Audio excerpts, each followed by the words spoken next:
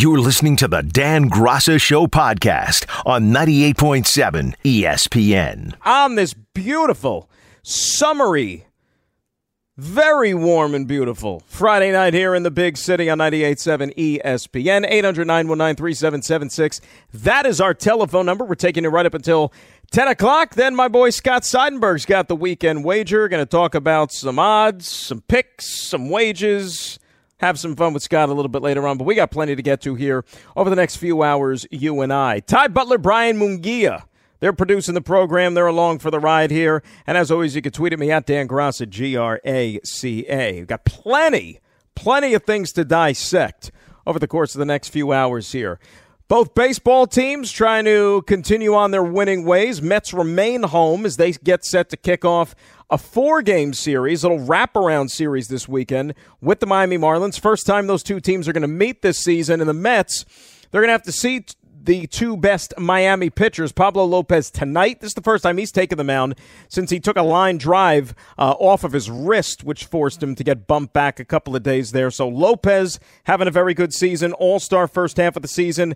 And then I believe it's on Sunday they're going to see Sandy Alcantara, who right now might be the front-runner for the National League Cy Young Award if they were giving out the award at this time of the season. So the Mets got their work cut out for them.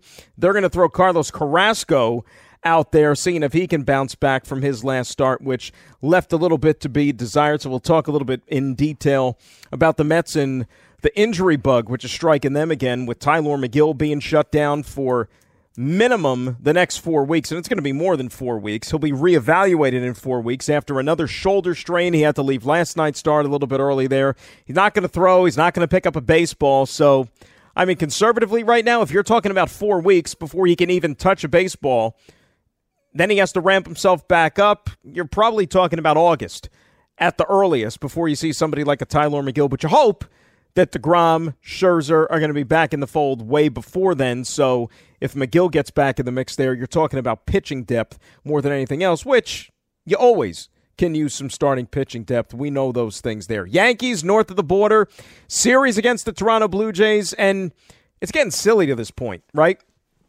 With the Yankees and how much they win. It seems like every time we're on, we're just joking. It's like, oh yeah, Yankees won again. You know, what a bore, nothing exciting, but it's true. This team doesn't lose. They're a machine. You know, and when you're talking about 47 up and 16, I mean, 31 games over 500. 31 games. You know how many teams like don't even have 31 wins? And they're 31 games over 500. It's insane what they've been able to accomplish. And look, the Blue Jays have been kind of hot and cold this year. And, you know, their pitching is hurting a little bit. Hyunjin Ryu went under the knife. He's going to be gone for the rest of the season. Kevin Gausman, who was brought in to be, you know, one of their leaders of that starting rotation, he got roughed up last night against the Orioles of all teams.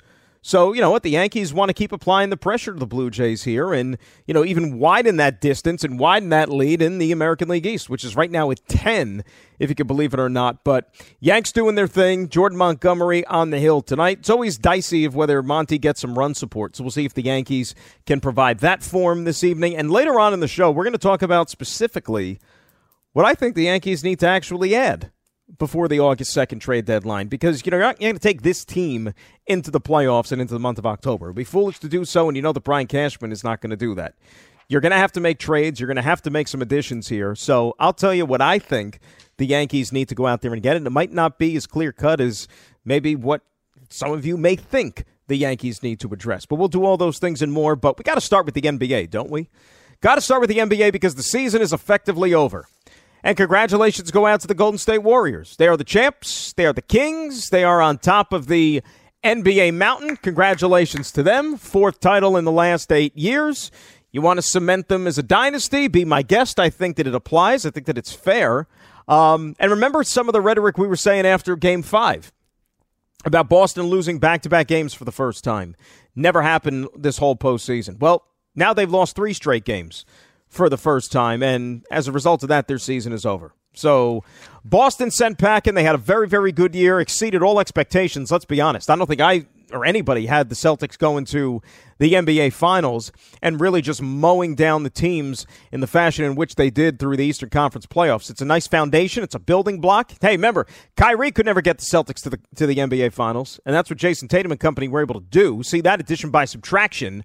But, things aren't going to be that easy for the Celtics next year because everybody is going to regroup, everybody's going to reload, and I think that Eastern Conference is going to be dangerous, and it's going to be a heck of a lot deeper than the way the Celtics certainly found it by the time that they got to the postseason there. But, the story's going to be Golden State, right? They're the ones that should be celebrated, and rightfully so, and they left little doubt. Once they went on that run in the first half last night, 21-zip, I mean, you knew pretty much the game was over. I know that there was still over a half of basketball still to play, but let's be honest. From what we've seen from the Boston Celtics and what we saw from the Boston Celtics in the last couple of games, it really did not inspire a heck of a lot of confidence that that Boston would be able to dig themselves out of that deficit in the second half. Because the Celtics also, had problems in the fourth quarter executing in these games in this series. So, if the game even somehow did get within striking distance, I was still going to favor the visitors, and last night they didn't really need it. They proved to be the better team, and I think the Celtics just ran out of gas more than anything else. But what was another staple of theirs last night? Too many turnovers, too many miscues. And it wasn't even necessarily you attribute them to Golden State and to things that they were doing. Boston was just careless. It was like unforced errors with the basketball, and you can't do that against anybody. But you certainly can't do it against a team like Golden State who will pounce on your mistakes and make you pay. This is the NBA Finals. 22 turnovers, giving Golden State 20 points down the other end of the floor. I mean, you're begging to get beat. You're asking to get beat. And that's exactly what happened. And I'm not going to sit here and throw a ton of cold water on Jason Tatum, to be quite honest with you. I'm not. Didn't have the greatest finals. It was great getting him there. So I think that's got to count for something. Remember, this is his first time on the big stage, playing in the championship round. But he was nowhere to be found last night. Nowhere. He was bad in the series clincher. He was bad in the series opener. So it's pretty spotty for a young player like that on this stage. And it's, a lot of times you want to write off a player. Or maybe you want to exalt a player after maybe one series, one round. What they do good, what they do bad. And like I said, I'm not going to make any of those judgments on a guy like Jason Tatum for what happened during these 6 games against the Golden State Warriors. I don't think that's fair. I think that if you're any team, Knick fan, Net fan, whoever, you want Jason Tatum on your squad. If you had an opportunity to say, hey, could this guy be on our team next year? You're darn right you're going to go out there and get him. Because I think the future is absolutely bright, and, he is the guy that the Boston Celtics are going to build around. Plain and simple. But is it fair to sit here and take a step back maybe and look at what Golden State has done or see what Golden State did in these playoffs and, just state facts? Not to throw shade at them, not to minimize their accomplishments or anything like that, but just to present some facts. Did Golden State have the toughest path to win a championship this year? Right? They faced the Denver Nuggets team in the first round that was banged up, missing some key players. Then they took on a Memphis Grizzlies team in the second round that had to go some of that series without Ja Morant, who pretty good. And then you got a Dallas team, which wasn't at full strength, and I think it was a surprise to all of us that they were sitting there in the conference finals this year. They didn't have to go through the Phoenix Suns. Didn't have to touch them because somebody else took care of them for them. So you know what? You play who you play. Not their fault that Phoenix didn't live up to expectations. Chris Paul's team couldn't get it done again in the postseason. And I think that it played itself out that way once the finals rolled around because I think that Golden State was a team that had more left in the tank than the Boston Celtics did. I mean, remember, Boston had to fight through, the Milwaukee Bucks. They had to battle the Miami Heat in the conference finals. I mean, they made the Nets look extremely like a walkover in the first round, but they had to work at it. That smothering defense on Kevin Durant and company down there in Brooklyn and shutting them down, it happens. It truly happens. And speaking of, the odds are already out for next year because we can't let this season breathe. We always have to immediately, boom, just like look ahead to next year already. So our friends in Vegas already put the odds out. You've got the Golden State Warriors who are the favorites to repeat, plus 500. And then you got the Nets and you got the Celtics at plus 600. A lot of confidence that the Nets are going to swirl out all the garbage they have going on behind the scenes. That KD and Kyrie are going to play nice. Everybody's going to be on the same page. Coaching staff is going to be happy. Front office is going to be happy. And on and on and on and on and on. I'll believe it when I see it. I need to see that they're all working for the same goal. And the drama is going to be minimized. And you're not going to hear about, this guy unhappy with this guy unhappy with that. This guy's thinking about maybe stepping away for a little bit just to, clear his head. And, this guy wants to get traded. Who the hell knows what's going to happen to Ben Simmons? We're going to see the guy at all. And as I said, other teams in that Eastern Conference, they're going to be a handful. You think Milwaukee all of a sudden is not going to be a factor? And Milwaukee's just going to go away? I don't think so. Who knows what a team like Philadelphia is going to look like? Not as simple as just you're getting back to that point. And that's the beautiful thing, and that's also the tragedy in the same token of sports. You're not guaranteed the same thing from one year to the next. You got to work for it. You got to want it. And the Warriors might not be done here, right? They might not be done. I'm not saying they're going to win another championship next year and they're going to go back-to-back in this, but I don't expect that this is Steph Curry's last ring. I really and truly don't. Think about Klay Thompson. Klay Thompson wasn't at his best yet this year. But when next season rolls around, he's going to be another full season removed from the inaction, from the surgery, from missing time. I think he's going to be a lot more in rhythm next year. More of that rust is going to be worked off. I mean, think about how much time this guy missed, right? Think about how much time. He's only going to benefit from another season. This Golden State team with some of those other pieces, Wiseman coming back, the growth of a Wiggins, who some people maybe wanted to call him a bust because he was the number 1 overall pick, but I think he proved his worth and then some for what he did helping his team win a championship. On nights where he had to play both ends of the floor, lock down defense on some of those guys in Boston, including a Jason Tatum, do some dirty work on the boards, Wiggins was fantastic. Wiggins was their second best player in this series, not Klay Thompson. It's about a team. But, of course, one guy's going to get the lion's share of the credit more so than any other. And that was Curry in this case. So when we come back, I'm going to take some calls here on the NBA Finals. Your impressions, 800-919-3776. That's the number. But as we're so spoiled in doing in sports, we're so inebriated by championships and titles and legacies and things like that, which I think is the wrong approach, to be quite honest with you. I've always said so. But specifically as it pertains to a guy like Steph Curry. And some of the things that I have heard over the last 24 hours, heard, seen, about what this title means to somebody like a Steph Curry and his legacy. And I think it's some of the most nonsensical garbage that I've heard in quite some time, to be honest with you. So I'd love to share it with you. That's what we're here for. You're listening to the Dan Graca Show podcast on 98.7 ESPN. Warriors are the champs.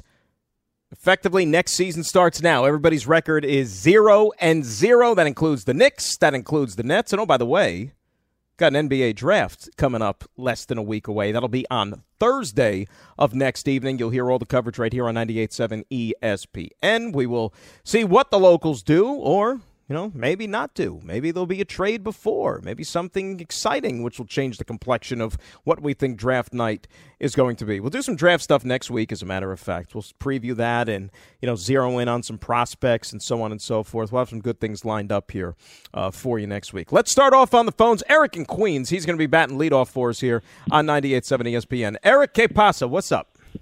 Yeah, good evening, Dan. How are you? Good, Eric. What's up? Okay, I had two questions for you. One about the Knicks and one about Phoenix. Okay, okay. I meant to say Phoenix about the Warriors. Yeah, you was right when you was talking about the Warriors getting by these teams this year. Everybody they beat, most of those teams, their players was injured. In Phoenix, that was a matchup everybody was looking forward to seeing. But I guess being that Phoenix had people injured, they got bumped by Dallas. I don't think nobody's seen that coming. That was a disappointing loss right there. Then my second question is for the Knicks. I've been hearing this rumor. I was hoping it would happen too. Do you think the Knicks could trade Randolph for Zion Williams? Because we should have got Zion Williams a couple years ago. What's your question on this? All right, Eric, thanks for the phone call. I think what he meant, I think he meant Julius Randle, not Randolph. I was trying to think who's Randolph on the Knicks, but it's Julius Randle. It's funny. The Zion rumors, they're never going to go away. Seriously. I mean, Zion could sign a lifetime contract with the New Orleans Pelicans. He could sign a contract which includes every year of his playing career, and then he's indebted to them with a personal services contract when his playing career is over. Kind of like what Albert Pujols has with the Angels. Although I don't know if they waived that now because they cut him and whatever. But, Zion could do something like that with New Orleans. And the rumors still will not completely go away about him wanting to go to the Knicks. Because we've already heard it. We've heard the rumors. Right? Where there's smoke, there's fire. So even when Zion comes out and he says, I want to be here, I want to be with the Pelicans, blah, blah, blah, do you really believe him? Do you really and truthfully believe him? Because I don't. And more importantly, when you look at the history of the New Orleans Pelicans and how they unfortunately have had to conduct business so far, apparently that's not a prime destination for so-called franchise players because they've already had to part with one in Anthony Davis. See, if you're a team like New Orleans, and I've said this so many times before, I think it's a poor reflection on the NBA to where you have a team like New Orleans and a franchise there, which is a, small to medium market franchise, not as attractive a destination as maybe some other clubs are. And when they hit Lady Luck with the lottery and you land a difference-making franchise generational player like an Anthony Davis, who then, once it comes time or almost comes time for him to make a free agent choice, tells them, I don't want to be here. I'm not going to re-sign with you. You better trade me. That's not a good look. And there's already been too many rumblings about Zion wanting to do the same thing. So my question is, if this is one and maybe two members of this franchise, possibly transformative players who don't want to play for you, how are you expected to last? And how are you expected to succeed? You look at the team that just won the championship. Let's use Golden State as a model, as an example. Steph Curry, Draymond Green, Klay Thompson. The heart, the soul, the nucleus of the club. Those dudes didn't come from other teams. Those dudes didn't make friends one summer at the park and the playground and said, hey, we all should play together on the same team, or when they were down in Cabo or something. No, they were all drafted and developed by the organization. They did it the old-fashioned way. That, and maybe that alone, is the only reason, or one of the few reasons why you respect what Golden State did. Golden State's a tough team to root for. All right, let's be honest. We're all adults here. Golden State is a tough team to root for. But I respect like hell in this super team era where loyalty is a thing of the past, where dudes only want to go out there and play with their buddies or take the easy way out, chase rings, chase championships. These guys did it the right way. They welcomed Kevin Durant to them. Remember, they didn't need Kevin Durant. Kevin Durant needed them. Right? I mean, if we're sitting here and we're fact-checking history, Golden State Warriors were a champion already before Kevin Durant got there. They had a ring. Kevin Durant walked into the locker room and he was like, oh, snap, let me see your rings, because he didn't have one. And Golden State might have won rings even if KD decided to either stay in Oklahoma City or go someplace else. He needed them, not they needed him. But anyway, that's old history. I like what Golden State did. And then when KD left to go to Brooklyn, they regrouped, retooled a little bit, kept that core together, fought through injuries, rebounded, and won another title. You got to respect that. Got to respect it. And again, what do you want me to say about Golden State and Phoenix? It's true. Did Golden State have to go through Phoenix? No, they didn't. Would they have beaten them? I don't know. Couldn't tell you that. Would Golden State have beaten Memphis if John Morant didn't get hurt? Don't know. But that's the beauty of sports. Sometimes it's a beauty, it's a tragedy. You play who's in front of you. How they are. I mean, I say this constantly. As a Met fan, I'm man enough to admit it, honest enough to admit it. Back in 2000, when the Mets won to the World Series, the Subway Series against the Yankees, The only reason they went to the World Series is because they didn't have to play the Atlanta Braves in the playoffs. Right? In the division series round, St. Louis Cardinals beat the Atlanta Braves for the Mets because the Mets couldn't beat the Braves. Never. Horrible matchup. And so the Mets had to play St. Louis for the pennant, not the Braves. And I don't know if they would have beat them. I tell Steve Phillips that all the time, and he was the GM of the team. I tell hey, Steve, facts are facts. I don't think you were beating the Braves, my friend. Sam in Rockland. He's up next here on 98.7 ESPN. Sam, how are you? Sam, you there? Sam, going once. Going twice. We're going to move on from Sam. You make the call, should hang on the line. It'll benefit everybody who's involved. 800-919-3776. That is the telephone number. All right, let's set the scene here. Let's kind of lay the foundation for where we're going to head for our next little topic of conversation. And I teased it a little bit earlier. Let me hear, before we go to break, from our friend Steph Curry. Steph Curry is the Finals MVP. He talked about what it means for him to win that coveted award. What does just this mean to you to finally be a Finals MVP after everything? Forget that. We champs. Why are you starting with that question? We got 4 championships. God is great. The ability to be on the stage and play with amazing teammates against a great Boston Celtics team that, gave us everything to try to get to the finish line. This one hits different for sure.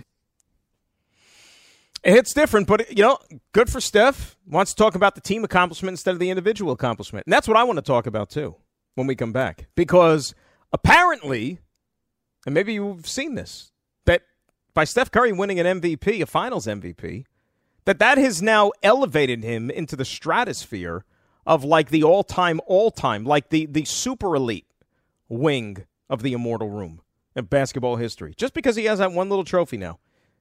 Based on 6 games of play in his long career. This changes everything, apparently. You're listening to the Dan Graca Show podcast on 98.7 ESPN. Clearly remember some experts and talking heads putting up the big zero of how many championships we would have going forward because of everything that we went through. So we hear all of that and you carry it all and try to maintain your purpose. Not let it distract you, but you carry that weight. And to get here, it all comes out. So it's special. That's Steph Curry. He's an NBA champion again for the 4th time, and now he's a Finals MVP. How about that? Dan Graca with you till 10, right here on 98.7 on this Friday night, hanging out with you at 800-919-3776. Yeah, before we get into the Curry stuff specifically, like somebody has to, again, remind me. And I know that, we lampooned this during the Last Dance stuff with the Bulls and Jordan and how, Jordan was kind of like fabricating these slights and these knocks to kind of use as motivation to get him up to play these games and to beat these teams.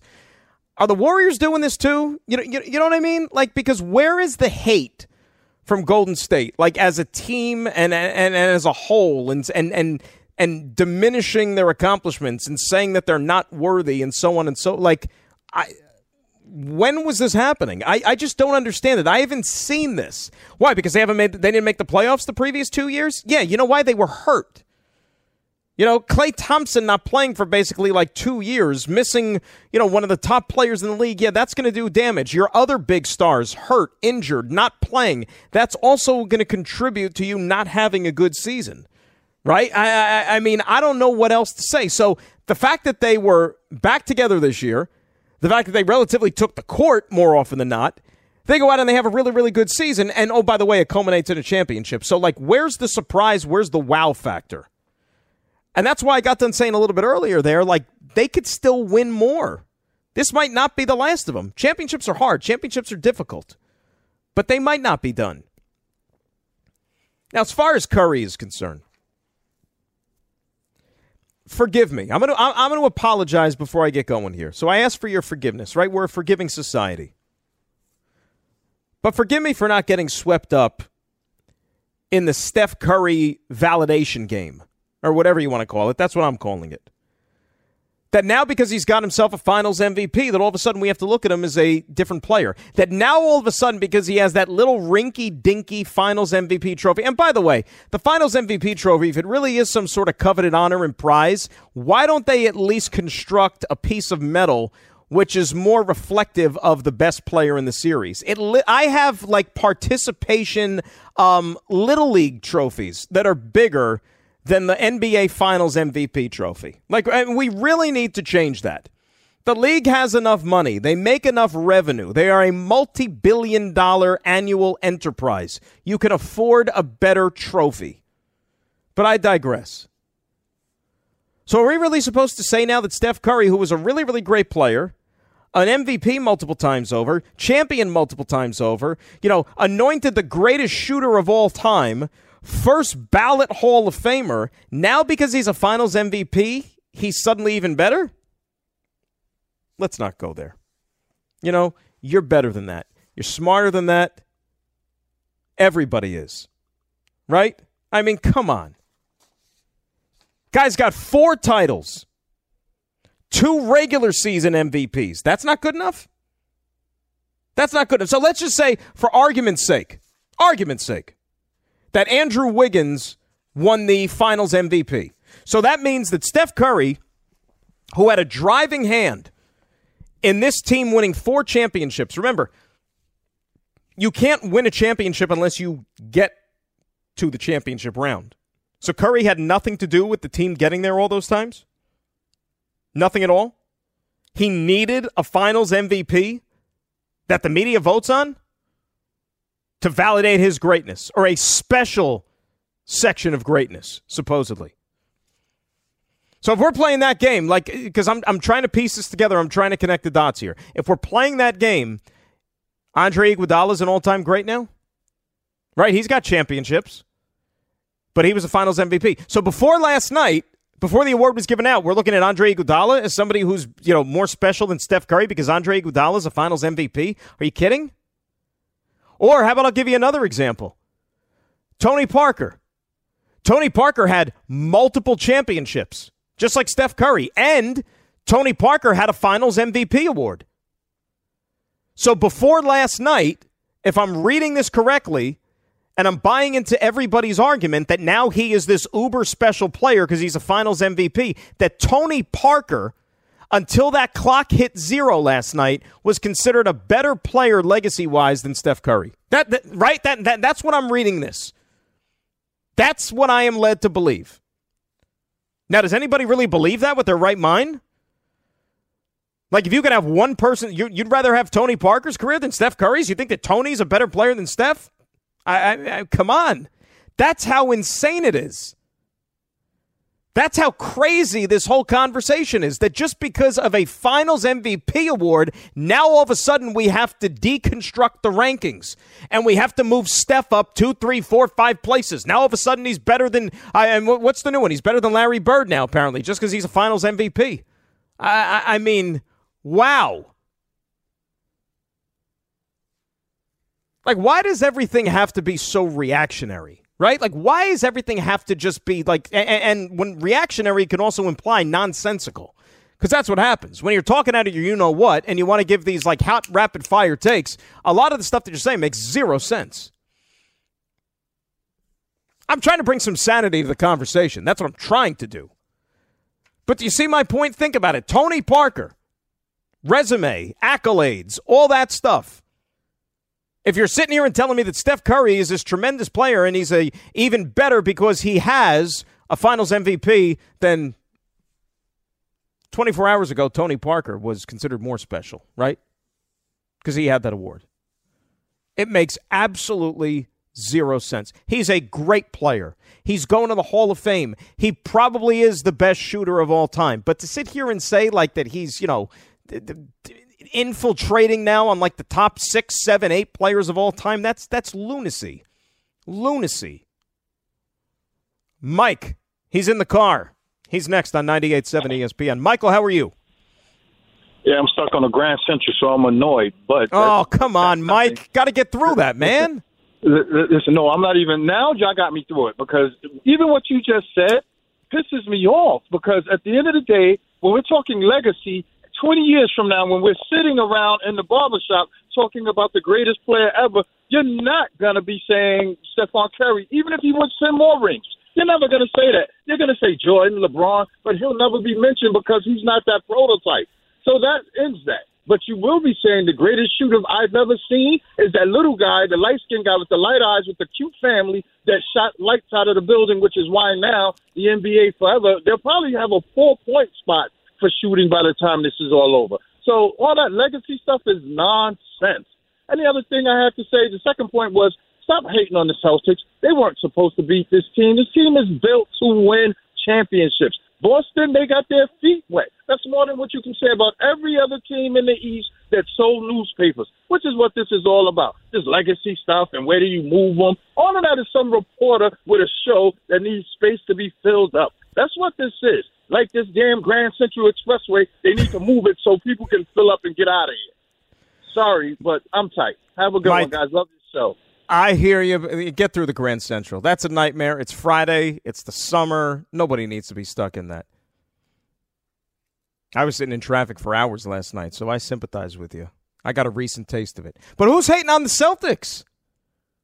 Who's hating? I wasn't hating on the Celtics. I said they weren't supposed to be here. This is a great experience. Like, I think that people were, coming down too hard on Jason Tatum. This is his first time. It's first time. I give the Celtics a hell of a lot of credit. Just the path that hey, we're being honest about it. Who had a harder path and a harder road to get to the NBA Finals? Was it the Celtics or the Golden State Warriors? Not even close. Not even close. Celtics had to take out the champs. They had to take out Giannis. They had to go win a Game 7. And that's why I think they ran out of gas a little bit in this series. I really and truly believe that they did. They ran out of gas.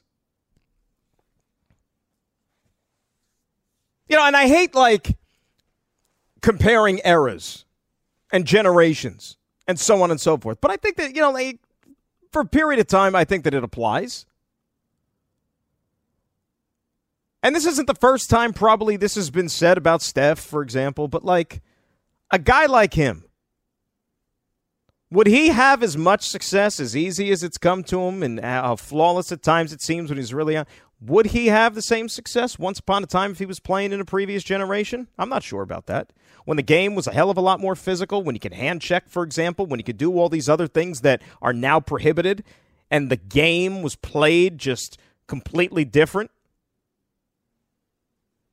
it would have to be an adjustment. Remember, he's not the biggest dude, right? Would he have as easy a time coming around those screens and getting loose and getting free and having those wide open looks? Game is different now than it was back then. 100%. But he's a phenomenal player. Phenomenal player. But we got to pump the brakes with all of this shooting up the charts just because he's got a Finals MVP. I mean, give me a break with that stuff. Come on. You're listening to the Dan Graca Show podcast on 98.7 ESPN. Good start for our baseball teams tonight. Mets with a 3-0 lead in the bottom of the second on the Fish and Pablo Lopez, who was pitching as well as any starting pitcher in baseball first month and a half of the season, barely give up a run. Lindor tattoos him for a 3-run shot in the first to get them off and running, thanks to some shoddy defense by Brian De La Cruz, among others, of the Marlins, the center fielder who just literally dropped a routine fly ball. Mets get another stay of execution, and Lindor makes them pay with the 3-run jack. So good job by him. Yanks and Jays scoreless in the second up in Toronto. Let's say hi to Dan and Nyack. He's up next here on 98.7 ESPN. Danny, how are you? I'm good. I have a little problem with your take on Steph Curry. So, what's that? First of all, to say that getting an MVP in a finals is no big deal is ridiculous. Nobody. So who said it's not a big deal though? You did. You said no. Why I didn't are people say that. all excited just because he got an MVP in the finals. It doesn't change his status or his level of achievement or anything. Well, Dan, let me ask you a question. Okay. Was Steph Curry a phenomenal basketball player before last night's game took place? Well, of course. You can okay, so we're in agreement. Tony Parker, it didn't change his status in history, and that's my second point. Steph Curry is one of the most important basketball players ever to play the game. I mean, he's agreed. But do you think a Finals MVP award should have changed that? Changed how everybody plays the game. So, like, I think you said at one point, like, he's not in the top 7 or 8. He's not up there. He's all right. Give me your top 7, 8. I think he is. He changed the game. I mean, give me your top 7, 8. Is he better? Is he better than Larry Bird? Yes, I would take him. Dan, you are so nuts. I don't know how long you've been watching basketball, but you obviously haven't watched long enough. Thank you for the call. Enjoy your night. Get home safe. I mean, guys, you come back to reality. Come back to planet Earth. How many? All right, I'll make it simple about Steph Curry. He changed the game. Okay, whatever. Fine. He's a great shooter. How many different ways is Steph Curry going to beat you? Steph Curry going to beat you on defense? Steph Curry going to beat you on the boards? Steph Curry going to beat you passing the basketball? Or is he just going to beat you shooting it lights out? Larry Bird beating you all those ways. All right, go ask anybody who was around to watch Larry Bird play. Go ask the people that played with Larry Bird. Watch Larry Bird. Steph Curry ain't better than Bird. He ain't better than Magic. He ain't better than the 3 all-time great centers. He ain't Michael. He ain't LeBron. He ain't better than Kobe. I mean, so there's 8 right there.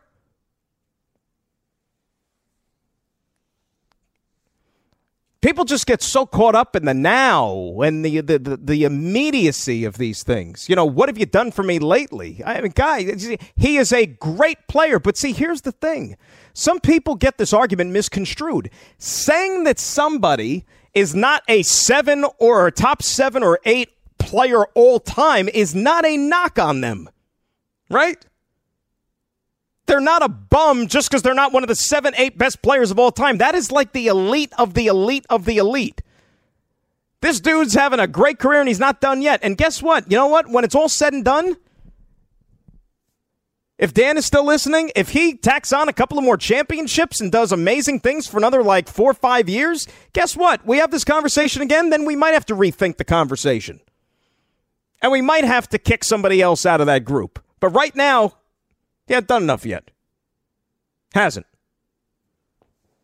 Spike is up next. He's in St. Pete. It's good to hear from him. Spike, how are you? I get sometimes youth is wasted on the young. You're in your 40s, I guess, late 30s, early 40s, something like that. And I hear the kids, I hear the arguments. I'm a regular. I'm just old. I'm the same age as the league. So I look at it a little differently. I'm on your argument. I'm on your side. Yeah. But again, youth is wasted on the young. It's sports talk, it's what it is. Interesting series. The best team was injury prone. I think if Middleton was there, they would have won again. But injuries are part of the game, and luxury tax is part of the game. But here's where I'm coming from. It's real simple to me. I'm pretty sure I know you well enough, and you'll agree with me. The top 3 guys will always be the top 3 guys. I'll be around a little while longer, hopefully. It's always going to be in any order you want, Michael, LeBron, and Kareem, because longevity comes into play in 2 of the 3. LeBron's an absolute freak that he averaged 30 points a game at whatever, 18th, 19th year. It's bizarre to me that you could do that. Michael, we know his story, especially as a Knicks fan. And Kareem, I went to high school with, and same exact age, and they changed the rules for him. Everybody else is another case. To me, that's me, and most experts, and I know a lot of the guys, as you know, a lot of the basketball experts who are my age, Bessie and those guys have been friends of mine forever, Sonny Hill, and we were all on the same page. It's just, you do it at the top level for so long, you're not breached. You don't get into that penthouse. And then you go Bird and Magic and everybody else. Steph is a great player, a great shooter, a very good help defender, and he played in the right system. Listen, that team caught every possible break. I thought Tatum played too many minutes. I think the coach what's happened at this age? The coach in Boston has a great career ahead of him. Another guy off the pop tree. Yep. Yeah, off the pop tree. And Listen, it was a good series. I said last night before the game. Now, Florida, of course, and most of my guys are still up in Jersey and all over, and they like to bet and all that. I said, I'll tell you two things before the game that are going to happen. I talked to Larry last night, too. Horford will have a solid game because he's a solid player. My kid went to college with him, with Brewer and Horford and those guys. And who's the other? Corey Brewer. Who's the other guy? Noah. Yeah. Yeah, David Lee was the year before, old Gators. But anyway, and I said Brown will have a good game. I said Tatum, it's a little too much for him, too many minutes, and the other two injured. Marcus Smart turned into a great player. He stayed in college a year too long, but he's a gutty guy, man. He played hurt, and that other guy, that big guy who was hurt, with the foot, Robert Williams. What a beast he is. Well, and Spike, you see how difficult it is, and I thank you for the phone call. It's great to hear from you. The Celtics, the brand of basketball that they play, compared to Golden State, it's more physically demanding, and it's more physically taxing. Maybe you want to say that that's a contrast between the East and the West? Maybe to a certain degree. But that defensive intensity, which, let's be honest, is their calling card, right? That's what got the Celtics to the NBA Finals. It's the way they play defense. It's the way they lock down, the way they're able to switch, the way they're able to suffocate the opposition. Look what they did to Brooklyn. I know the Nets were a mess, and I know that they were a soap opera, and I know that they were a circus, but, I mean, you still got Kevin Durant on that team. You still got Kevin Durant on that team, and they were left scratching their heads searching for answers just because they had none whatsoever for what the Celtics were throwing at them defensively. But that takes its toll.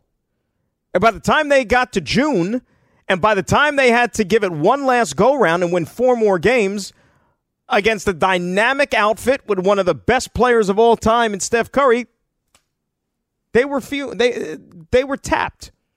They were tapped. They had nothing left. That's a good starting point for them. So I think that Brad Stevens knows his team pretty good, the architect, the former coach, and he's going to do whatever's necessary to make sure he goes out there and helps them get a couple of extra pieces so where if they find themselves in this position again, they're going to be better equipped to make that run and get that trophy. It's easy to forget, too. And we sit here and, we become so jaded sometimes with championships, right? And, glancing over this stuff. What Golden State has done is no small feat. This isn't like a basketball factory when you talk about the Warriors. After the Run TMC days fizzled out in the early 90s, do you realize that the Warriors went for about, 18 years. 18 years. And they made the playoffs one time in 18 seasons. That's staggering. I mean, that's like almost as bad as the Sacramento Kings and the stuff that they're going through right now, where you almost just forget about a franchise. It's like they don't even exist. Pay them on the no-mind list. And so with Steve Kerr and company and led by these players who they drafted, who they developed, everybody that they've brought in here, they're to be commended because they've carved themselves out a legacy in NBA history, and that is a dynasty. And I'll be honest with you, I don't think they're done either. Giancarlo goes oppo for the Yankees. There you go. They got you guys love that song.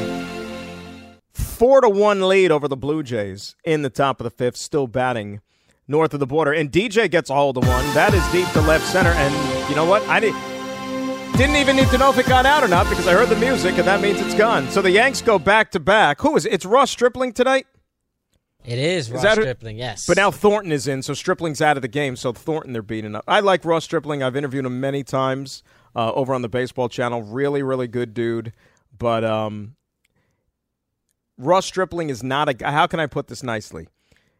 If the Blue Jays have designs of taking out the Yankees in the American League East, you can't rely on a guy like Ross Stripling to be one of the 5 to get you there. That's all I'm saying. Was that kind enough? I tried to be kind. But here's the point I was trying to make, or I want to get to now, because we were talking during the break, myself and Ty and Brian, about we just got done dissecting Mike Trout, the Angels, and that sort of thing. Mike Trout, right, is widely considered, widely assumed to be the best player in baseball. Okay? All of his prowess, the MVPs, the accomplishments, the sabermetrics, all those things. He checks the boxes, even though his teams haven't won. He's only been to the playoffs one time in his entire career. We're talking about a decade. One time. And they got swept. So it's been a long time between drinks from the cup for Mike Trout and the Angels franchise. Mike Trout, best player in baseball. Okay? If you compare baseball to basketball right now, and obviously you want to say like LeBron James, the best player in the NBA. We'll just say LeBron James.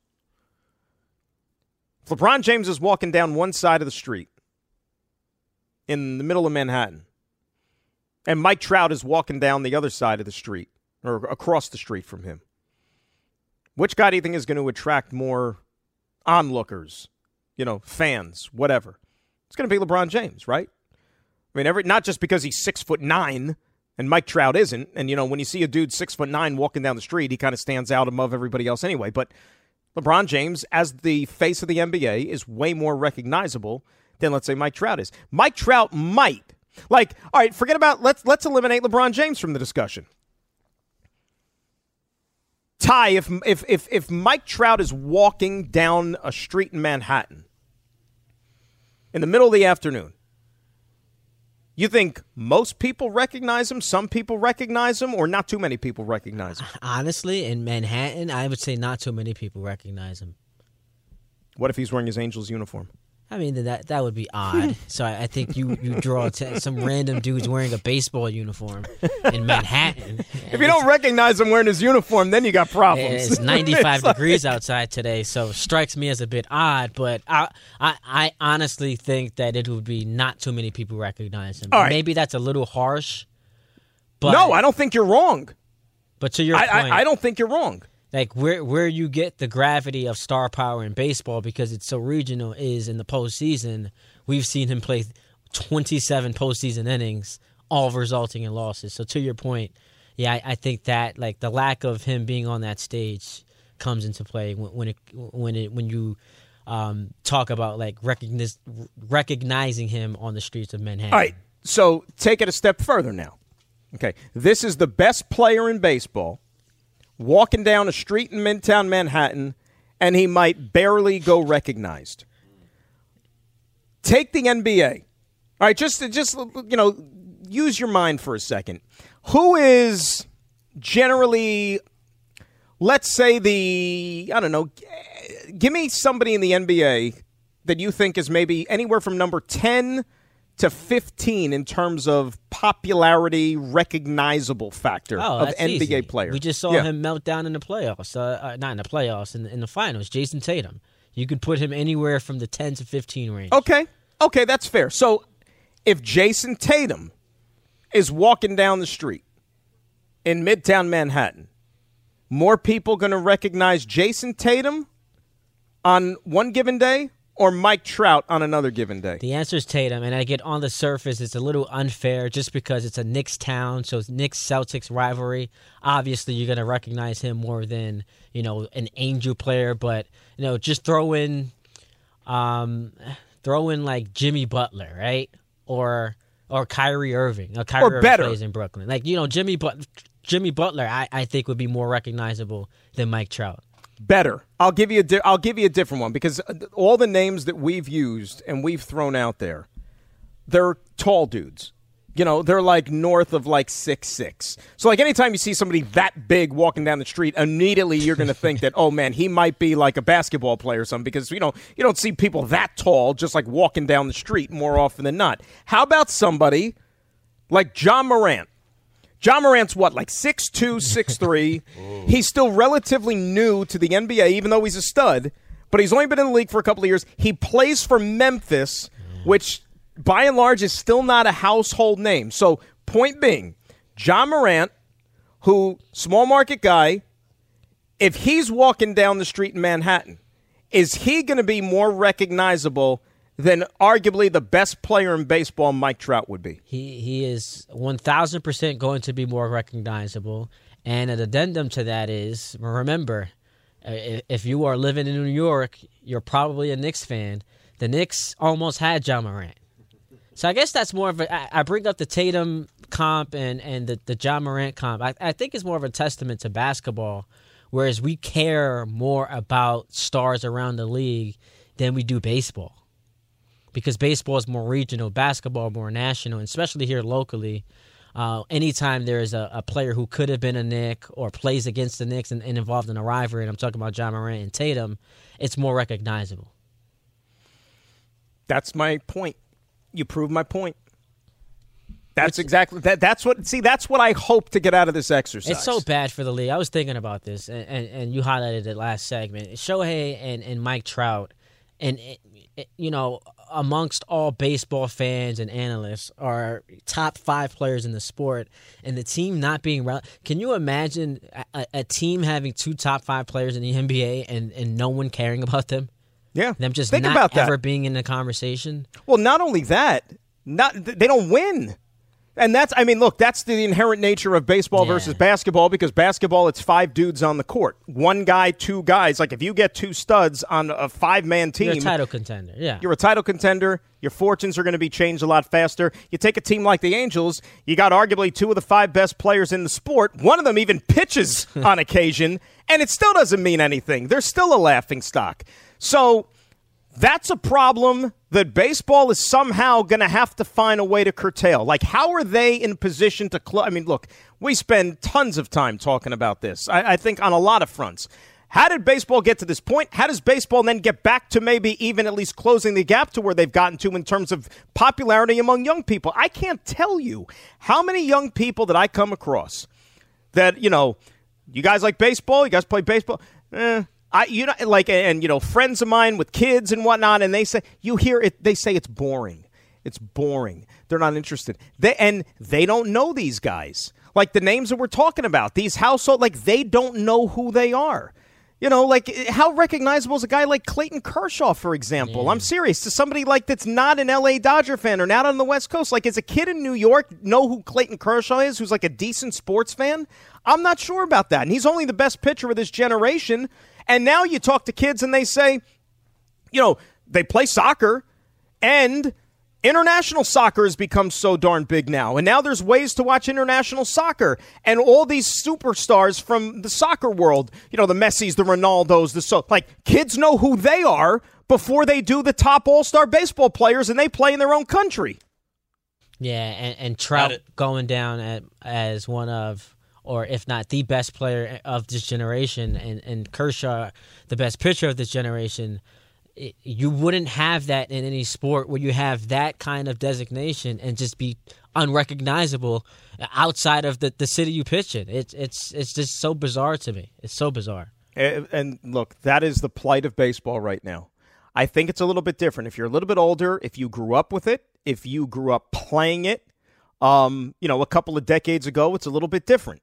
Because I think it was still more of a national pastime than it is right now. Now it's become way more localized, more regionalized. And basketball, in terms of the wow factor, I think has surpassed that to a lot of folks, a lot of people. And that's a challenge that baseball is going to have to try to fight. They're trying ways to fight it, but I don't know if they're making any inroads in that department. You're listening to the Dan Graca Show podcast on 98.7 ESPN. I think Anthony Rizzo just hit one to Nova Scotia to add to the Yankee lead. That is called a grand slam, according to the rules of baseball. When the bases are loaded and the ball leaves the yard, 4 runs. How many runs have the Yankees scored in this inning? Like 17? 8-run 5th. My God. I mean, it's a joke. This Yankee team is becoming a joke right now. I mean, it's not even.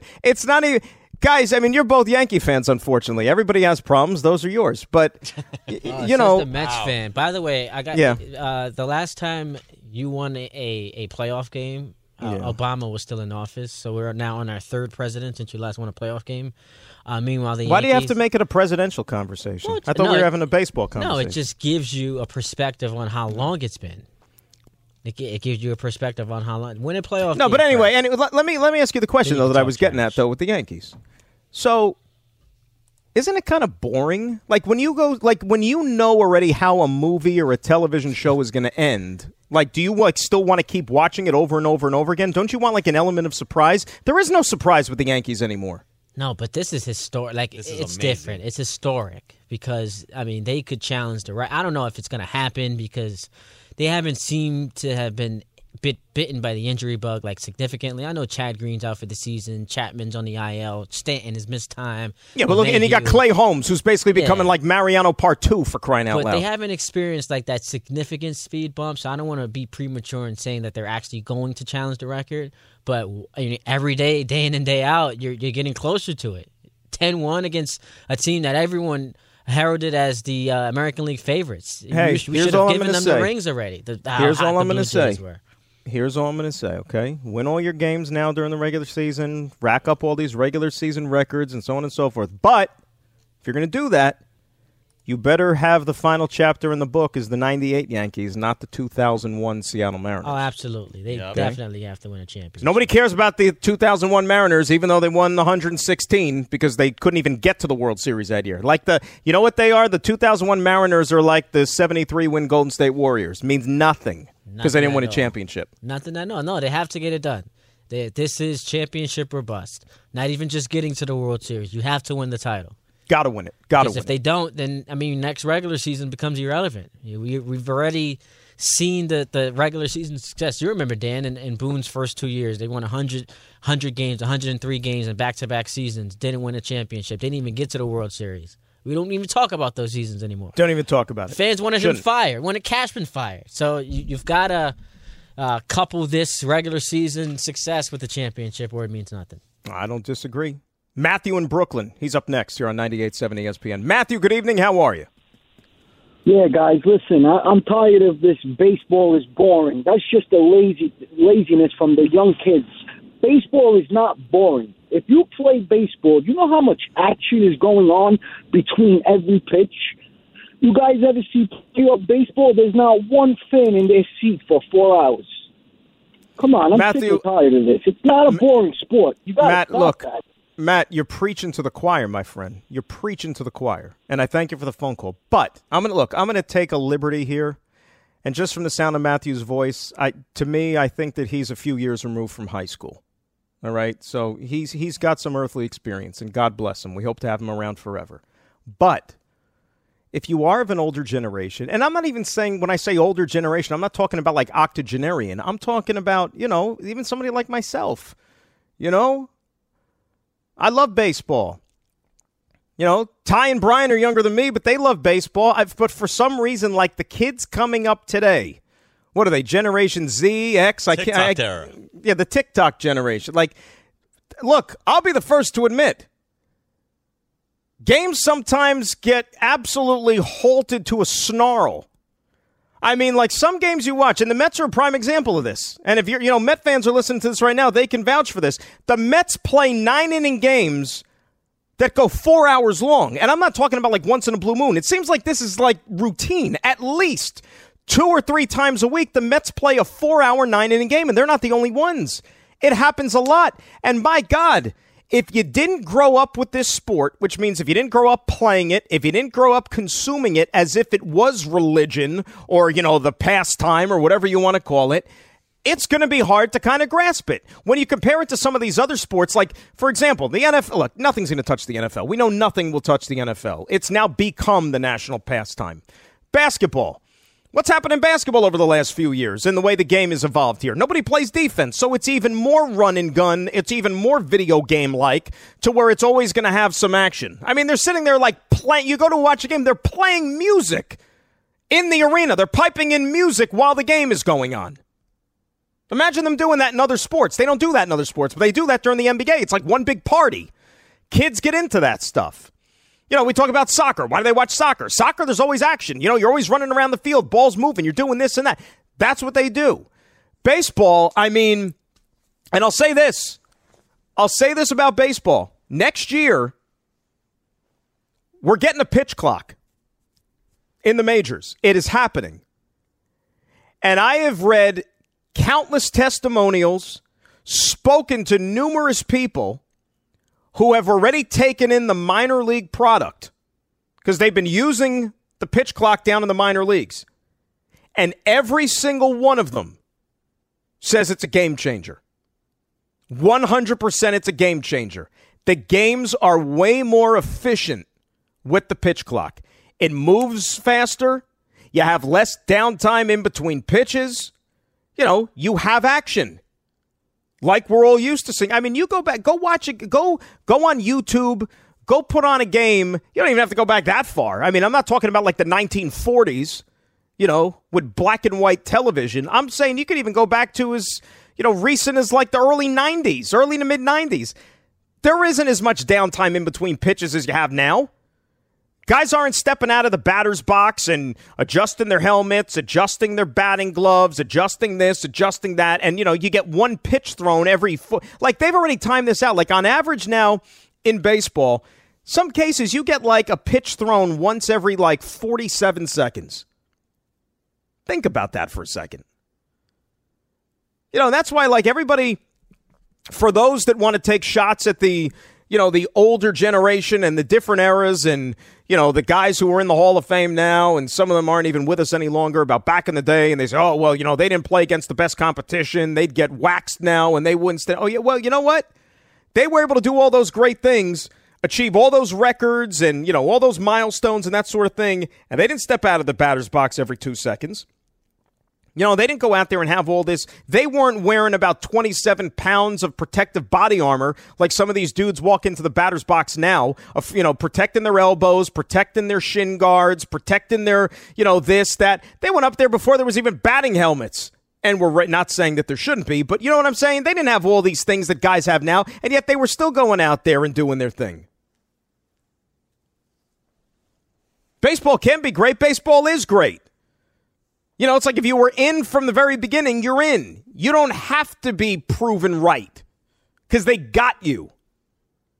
But in terms of attracting more people and attracting the younger generation as they continue to, begin to get into sports and continue to grow and to continue to evolve, it's not baseball, man. It's not. You ask the grade school kid if he knows who John Morant is, for example. He's going to know who John Morant is. Does he know who Jason Tatum is? Yeah, he knows who Jason Tatum is. I was at the grocery store last week in the chips aisle. I picked up a bag of chips, and you got Jason Tatum's mug on the chips. The question's going to come up, even if they don't know who he is, while he's eating that, high-caloric snack. Who's this guy? Jason Tatum. He plays for the Celtics. Oh, all right. And then he sees him in the NBA Finals. Hey, that's the guy from the chips. There aren't a lot of baseball players on chips. Who's the face of baseball right now? Has to be seriously. Aaron Judge. Aaron Judge? Yes. The Yankees are the best team in the sport, and he's the face of that team. Even if they're not the best team, they're New York's team. Yeah. They're the most visible team. Yep. Yeah. They're the Yankees. Aaron Judge is probably the face of the sport. He is. And he's about to get paid like it, too. But here's the problem with that, though. Not saying you necessarily have to be, but it helps. Does Aaron Judge have a dynamic personality to be the face of the sport? Which is why, and Brian brought this up a couple of breaks ago. He referenced the Mike Trout appearance on Sunday Night Baseball and how it just didn't give you the vibe of someone who was elite, right? Like, he wasn't all that interesting. Let me say this about Sunday Night Baseball, and I know that it's on our company and ESPN and all that stuff. Okay. Dude, listen, I'm just stating facts. I'm not hating. But it ties back into our conversation. The only people out there that are consuming Sunday Night Baseball are the ones who are fans of either team playing in the game. That's it. Because at the end of the day, it's still one of 162. Sunday Night Football, Monday Night Football, Thursday Night Football, that's still one of 17. And it could be a team that you probably have no working knowledge of. You're going to sit there and watch a game a heck of a lot more likely than you're going to sit down to watch. This week, for example, Sunday Night Baseball is Houston and the White Sox. Are you stopping what you're doing to make sure you're watching Houston White Sox in New York? Right? Oh, man. Unless Jose Altuve is like your second cousin or something, are you watching Houston White Sox? No. And even if he is your second cousin, you'll probably miss the game, but then you're going to have to text him and apologize why you didn't watch the game. Sorry, I missed the game. I missed the game. But the point I was going to make was... Sorry, not sorry. Is it that Aaron Judge is more interesting than Mike Trout? Maybe. Or is it more that, it's a team that we love and we admire and we've grown up with, and Judge is the best player and one of the, front runners for MVP right now. I don't think he's necessarily that much more interesting than Trout. It's just he's a Yankee, and the Yankees are a great baseball team. I just don't think there's a lot of guys in baseball that have great personalities, to be honest. But it's tough, man. Like it's hard to blame the players, too. Like, I feel like it's easier to do in other sports. Like football, as you mentioned, that's in a different stratosphere. Like, nothing's touching the NFL. But think about football. What's ironic about that is, they're wearing helmets. They're wearing helmets. But it's just it's America's sport. It's once a week. We obsess over it as much as we complain about bad officiating and this and that and the third. We just love it, man. We're so obsessed. That's why they never had Darth Vader do commercials without his helmet on. They always had him with his helmet on. Because if he took his helmet off, people would be mortified. That's why. He'd be recognizable, and we don't want that. He was disfigured. He was, awful. Anakin. Poor Anakin. They should have had him play outfield for the Angels. We'd never see his face. Exactly. Never.